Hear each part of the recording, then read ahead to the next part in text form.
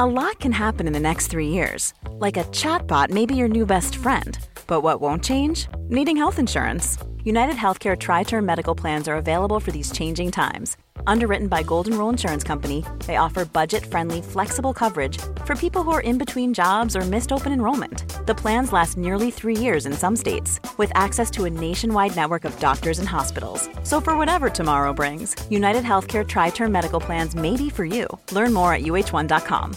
Everyone knows therapy is great for solving problems. But getting therapy has its own problems too. Like finding the right therapist, fitting into their schedule, and of course, the cost. Well, BetterHelp can solve those problems. It's totally online and built around your schedule. It's surprisingly affordable too. Connect with a credentialed therapist by phone, video, or online chat, all from the comfort of your home. Visit BetterHelp.com to learn more and save 10% on your first month. That's BetterHelp, H-E-L-P.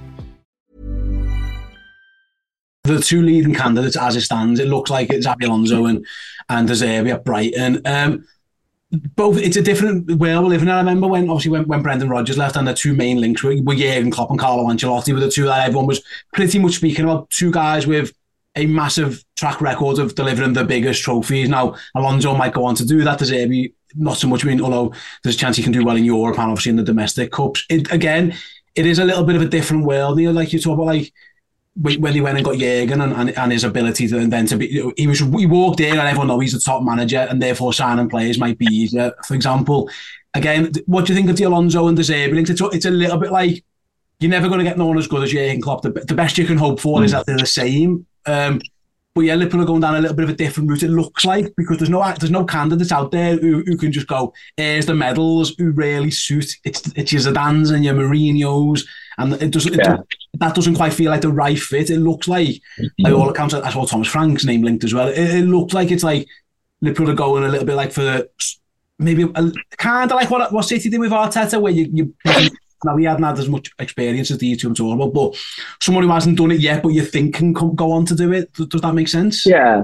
I mean, it's difficult because Liverpool have not had to do it, obviously, in the sense of they've not had to do this really since Kenny left. And that was the world's different, in football. And Liverpool would never take the Rangers manager now, regardless of his, and we saw that with Steven Gerrard was there, regardless of his connections in the past. Liverpool went and took Graham Souness after that. But you can't do that now. It has to be, there's far more boxes that need ticking really for elite clubs in terms of, your Champions League experience, transfer market experience, worldwide pull, media handling ability and that kind of thing. What I would say about Alonso and De Zerbi is I think there's a timing element of it, and I think it's pretty clear that those two are going to end up at a big club soon, and that's with the greatest respect to Bayer Leverkusen and Brighton. They're going to get a chance at a big club. Whether they take it or not, that's independent really, but they're going to get a chance.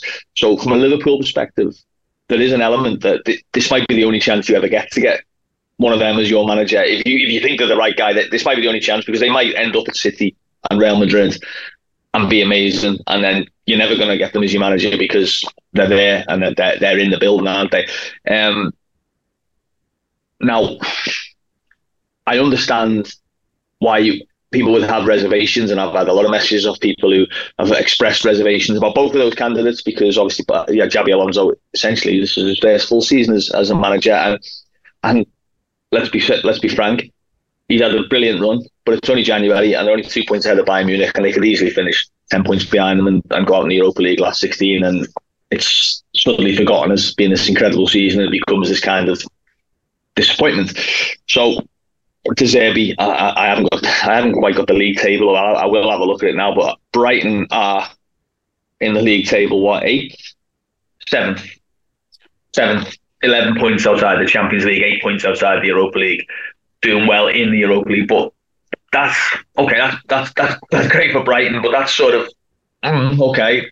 You can pick holes in the argument and say they don't score many goals, or they don't score enough goals, or they don't keep enough clean sheets.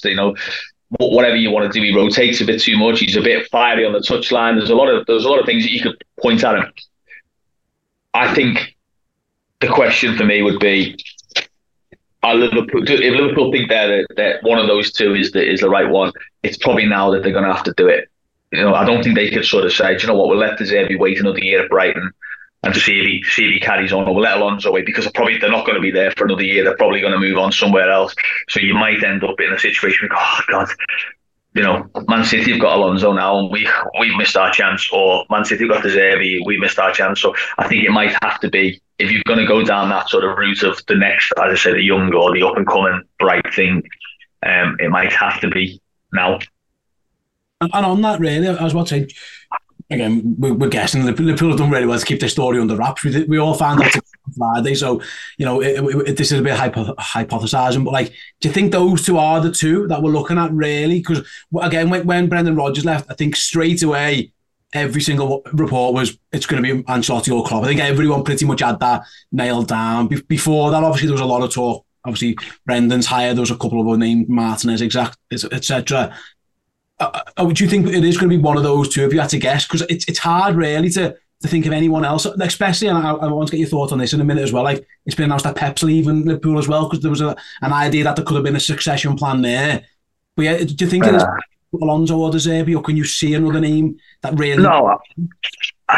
Yeah, I mean, I don't expect FSG to veer too far away from their sort of model. So Klopp, in a way, was a little bit of a deviation. Obviously, he was a bit older, a bit more established, obviously, than Brendan Rodgers, who was their first sort of big appointment. I know they brought Dalglish in as a sort of a stopgap that became an 18-month appointment, but Rodgers was the one that they went towards, wasn't he? And it was either him or Roberto Martinez at that point, and they were sort of in that bracket as we think they could potentially be elite managers, but we'd have to go on a journey with them.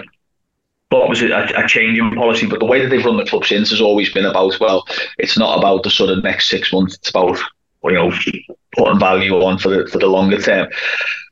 I don't expect them to go down a firefighter route, a Mourinho, for example. I think that would just be a bad call. I think Ancelotti, obviously, I don't think that's on the table.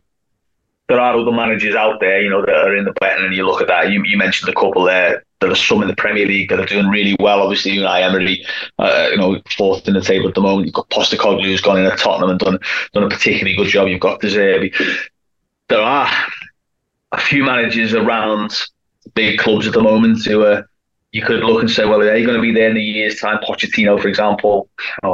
Let's not say Eric Ten Hag, but that might influence Liverpool's thinking in terms of, United going to be looking for a manager at some point.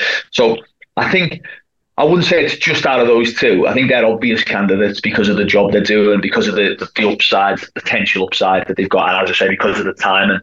But I think there are others there that you might see come to the fore. Thomas Tuchel, for example, at Bayern Munich has been one. I know he's not particularly popular at Bayern Munich, and he's had some disappointing moments in his career, but he's certainly a manager who's got a very good reputation across the world. So I think those two are understandable front runners in the race. Both, you would say, would probably be quite obtainable as well, if Liverpool to come. But I wouldn't say that they were the only two candidates that would be being considered, nor should they be.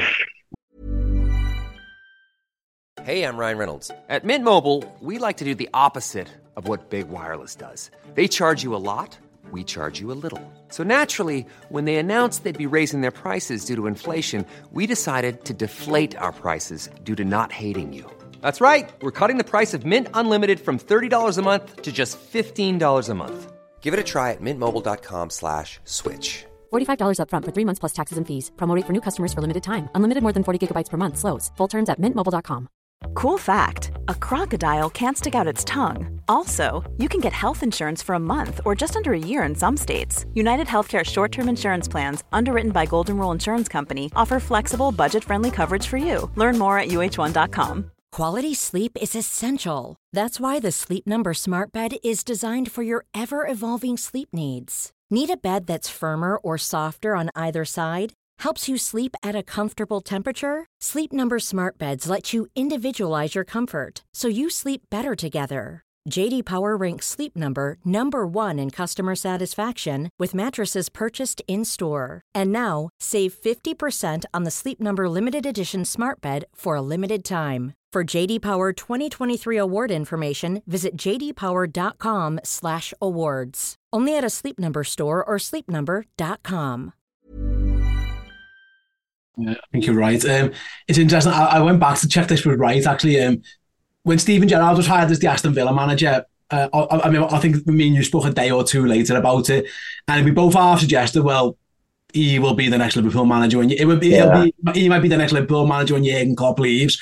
Do you think now, given that Villa ended badly and that he's in Saudi, obviously we know he's just extended his contract, do you think we can categorically rule that one out, or do you think that one is cards? Because it's interesting, because I get the sense, Neil, and this is mad to say, because he's Steven Gerrard and he's like a legend, obviously the legend, if not one of this football club. It almost feels like there'd be a tinge of disappointment around the fan base if that happens, like, which is ironic because of who he is. But it does feel, given how it kind of went badly at Villa, and then subsequently what Unai Emery did with a very similar team, that it feels like that. I would have just presumed he was always going to be the next Liverpool manager, but now I'm getting the sense that might be. Yeah, I mean, Jurgen said it himself, didn't he? I think Jurgen said sort of categorically he will manage Liverpool one day. It looks a lot less likely than it did. Like I say, what was that? Was that sort of November, I think, 2021? It's hard to say because, like you say, not just the fact that it didn't end well at Villa for him. And I think he was a little bit unlucky at Villa in terms of the way it worked out. I think, I don't think he was as bad as maybe history might or the rewrites might tell you as a Villa manager. I think he did some good things. He had some poor luck with injuries and some results that went against him that shouldn't have done. But the way it ended, and obviously since then, what's happened with Emery and the tune that he's managed to get out of Villa has not reflected well on obviously, or not painted Steven in a good light.